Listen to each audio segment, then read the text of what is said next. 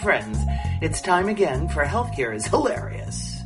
Yes, it's me, Casey Quinlan, the mighty mouth of Mighty Casey Media, here again with a snark-filled review of American healthcare. If you've been paying attention, you know that I'm all over the idea that people, the ones commonly called patients in the medical industrial complex, should be the primary controllers of their health information and their health data. This week's episode features slices from a recent conversation I had with Matthew Holt, who is, among many other things, the founder of the Healthcare blog, co-founder of the Health 2.0 universe of conferences, and now leading SMAC Health, an advisory and consulting network in healthcare and health tech. If you want to know what's happening in health IT and technology, just ask Matthew. No, really, just ask him. Not only does he knows it really well. Like he's totally OG and WTF is going on in HIT, faux realsies. Here's Matthew on what he sees on the radar for health data. The technologies are now getting good enough to start tracking data up and down the stack. And the big game changer here is the blockchain and the ability to de-identify and re-identify individuals at particular parts of the chain. So there's a group that I'm vaguely affiliated with called the EP3 Foundation, and they are trying to put together, they're one of a number of people trying to put together a kind of obscured data network which will allow you as an individual to control, access to your data, allow you to gather it all in one place or gather it from across the network. It'll do a lot of identification of you, identity by consensus and a bunch of other terms to figure out who is who. And they'll allow you to attribute your individual pieces of data and allow them to be used for various different pieces. And at some point, there will be financial flow back to the data providers, and eventually the individuals allow opting into their data as well in that process. Meanwhile, in the real world, I still end up going, I don't know how much that individual piece of data is worth and how much people are prepared to pay for it. I still tend to think that the software and the services that are bought by organizations in healthcare cost a hell of a lot more than the data that's in there. You can do a lot of valuable stuff if you understand the data, but you really need to have a massive data. It may be that the value of data in these equations ends up delivering free services back to the people supplying data. But that's more likely to be a free subscription or a semi-free subscription to an app on the Facebook model. Matthew, like me, is a realist. I see a lot of this stuff on PowerPoint. There isn't much of it in reality at the moment. But you could imagine that a lot of this data is going to be very valuable because it'll allow a lot of waste in the system to get exerted. And all these people who are either tiny startups or big players like Change Healthcare and Aetna and whomever who are fussing around with blockchain are kind of, looking at this kind of thing and saying, is there a way that we can use blockchain and other types of data integrity models, data tracking, to figure out what data came from where, went to where, and did what in the process. This will improve the efficiency of what we as a company are doing, and this will allow us to do things like really figure out what's working in research, in pay-for-value healthcare, and blah, blah, blah. When it comes to ideas about monetizing individual humans' data, that's not soup yet. If you believe all that, if you believe that there is, ways that we can save money in healthcare. That could be a big if. That could be a big if. And, you and I have talked about this, and you've been on stage talking about, how irrational and crazy pricing and value is in healthcare now. And just saying that we could put, a better understanding of how things happen doesn't mean that pricing will change because a lot of people's options will get gored. But if you believe all that, the blockchain technologies and the associated sort of privacy, hashing, identity, consensus technologies and the smart contracts that go with it could create a sort of infrastructure whereby people can get rewarded and cut into revenue share for data, and then eventually that should go back to the eventual data suppliers, that you as a individual could have a contract with any number of services you use, and if they monetize your data in the back end, you get a bit. Clinical trials are one place where that pay-me-for-my-data idea could get some traction. Matthew and I chewed on that for a few minutes.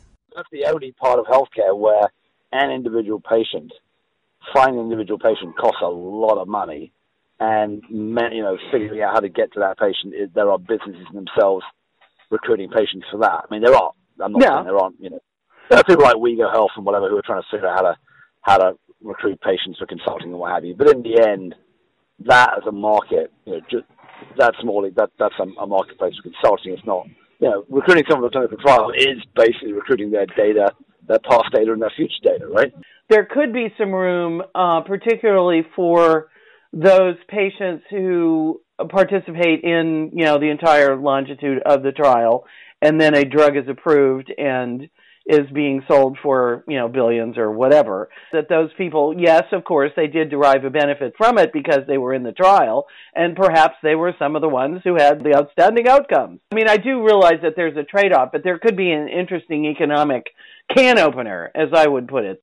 Before you leave that point, I mean, that's an interesting idea, right? So then you have to say now right now there's no incentive for the drug company to say, oh, by the way, if you come to this trial and it all works out, or cut you into like 5% of the value of whatever. Then there is some money, right? Because it does cost. Right now, the drug companies are trying to reduce the cost of recruiting, because that's really expensive and very hard. And because recruiting takes a long time, the trial takes a long time, their patent starts expiring, and so, the faster you can finish the damn thing off and get it out on the more money you can make more quickly. They're still using 20th century recruitment models. If they actually decided to start talking directly to patient communities in a more effective way. You say that, and a bunch of people have had a go at this, right? So a bunch of the people who put together patient communities in spas in the world have tried to figure out how can they improve that, and it hasn't really worked. So I don't know if more contribution to open databases where people are kind of on call, more like a sort of registry model, putting millions of people into those and submitting their data on a regular basis, would work and improve that. I don't know. I mean, there's a model to be. That's always been my dream. That thing you just said, that basically that people would understand the utility and the power of their own longitudinal health data, and then there would be some kind of a machinery that would allow people who wished to make those contributions and then see a benefit from it. So the benefit is get in the trial, hopefully it helps. Even if you did that, maybe saying we will cut you into the value of the drug we sell at the end if it works. But again, a lot of these things don't work. Will that help make people more likely to opt into that kind of system? I mean, maybe. We shifted gears and started talking about why Americans are okay with spending like drunken sailors on healthcare every year. If you didn't know that, we do. We spend close to $3.5 trillion every year, with about $1 trillion of it thought to be wasted. And what do we get for it? We're not even in the top 10 of developed nations in how healthy we actually are. So, here's Matthew on why he thinks that is. Every other country in the world figured it out and passed national health care in some kind of, look, everybody struggles with the healthcare system, but at least has some kind of rational, national concept that, healthcare spending has to be a national issue, and generating funds for that has to be sort of put together, right? In the U.S., we not only have this thing where the government can be split up and controlled apart, but also we have a distinction between taxation and spending, right? So you have these spending bills which get made, and then you pass bills expanding healthcare and doing this to the other, and everyone, all the interest groups get their little, it all pays for it. And then taxation and spending for this stuff tends to happen differently. Now, to be fair to the Obama crowd in 2010, they made an effort to balance the cost of the ACA, but that was the first time that ever happened in health spending. Right? If you think about when Medicare and Medicaid were introduced, there was nothing. There was some vague idea that it might or may not cost money, but there was no cost containment built in. In fact, it was cost acceleration.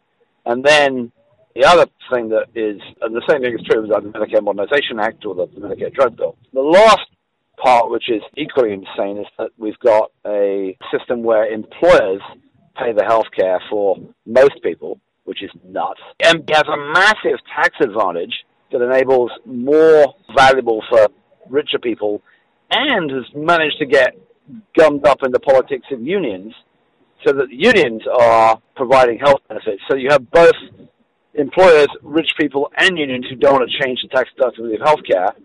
So, by definition, you make something tax-free, you're going to have more of it, right, than if you don't. So you have both the politics of the U.S., which is what the government spends, which is Medicare, Medicaid, and all the other stuff, plus the politics and just the legacy of, what happened in the 40s when employers started offering health insurance and then it became tax deductible. But we now have this 80, more like 80, 90 years, we've been stuck in this cycle where nobody is in charge of the whole healthcare budget, And worse, nobody's in charge of figuring out whether what we're spending makes any sense. And anytime anybody tries to do that, and looking at this stuff, it gets completely ignored because it's so much easier for the healthcare industry, which is so profitable, to come in and start pushing people around and saying, hey. Meanwhile, other developed nations are doing things very differently. Social spending, which is social spending plus healthcare spending. Here we spend a tremendous amount less on social spending than everybody else. If you look at the bar charts of that, the Scandinavian countries are spending about 40 to 45% of their GDP on social, including health, right? And we're spending about 30, of which 18 is on health, or 19 is on health %. Whereas in Scandinavia, it's about 10 on health, and the rest of it's on social. So that tells you that if you spend more money on things like housing and social services and blah, blah, blah, you reduce your need for healthcare. I mean, I'm driving to San Francisco at the moment. I'm seeing people on the side of the road who I bet you are very, very expensive when they show up in the emergency room. Very little spent on them in social services. And if we spend a little bit more on their housing and they're getting them a job and getting them stabilized and a bunch of other stuff and getting them, we would save a lot of money in healthcare. But we have really struggled to do that because we have no, essentially, national social welfare policy. And that goes back to the second reason that Americans are saying, the first one was the politics of it. The second reason is that there's still this cultural thing, which, whether it's a myth, whether it's believed by enough people, a lot of people, is that I'm doing okay and screw the rest of you because I made it on the frontier. It's complete mythology, of course. There was the Frank Capra version, and then there was the John Wayne version. And sadly, the John Wayne version is now blowing everybody's head off. Still, Frank Capra got ground under some tank treads, so Capra's gone. Bye-bye, Frank. Enough with his happy horse shit. Is there any hope? Technology could provide the answer, and we're not talking just MRIs and robotic surgery.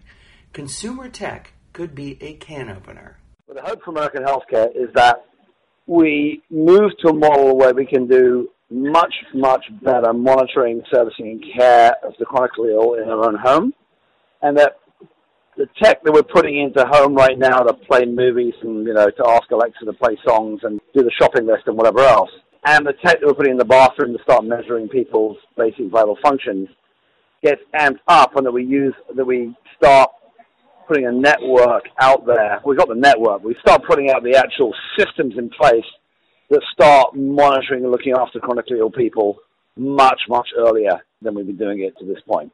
I think that you can see some flashes of that with some of the work being done by some of the big tech companies and a lot of the concept of can the Amazons and the Apples get into your home and start managing better than the organizations which have made the 3.5 or 3.2 trillion so far, who have generally been, what they've been doing is steering people to their big white building and making that medical palace get bigger and bigger and bigger, and where all the money goes. If you want to stay on top of what's happening in healthcare, health policy, and health tech, put the healthcare blog on your daily reading list. And if you're on Twitter, definitely follow Matthew. All of his links are in the show notes, as are some relevant links about healthcare spending in the U.S. and in other countries. And now it's time for this week's rant. Speaking of spending like drunken sailors on leave on healthcare, this week saw some hilarious fistfights over a report from the Mercatus Center, a libertarian think tank at George Mason University, which pearl-clutched over Bernie Sanders' Medicare for All bill in the Senate, exclaiming that Sanders' plan would increase U.S. healthcare spending by $32 trillion over the next 10 years. Oh, the humanity! But wait a minute. We're spending close to $3.5 trillion a year right now, with costs predicted to increase in the next 10 years by an average of 5.5% a year. Back of the napkin, simple arithmetic, that means that we'll be spending close to $55 trillion on healthcare in the next 10 years, in other words, by 2028, with our current status quo payment model. So Bernie's big idea looks like it could save us almost $20 trillion.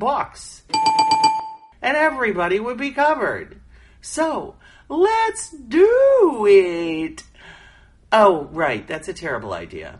Because helping every American person be as healthy as possible is just a shitty idea, right?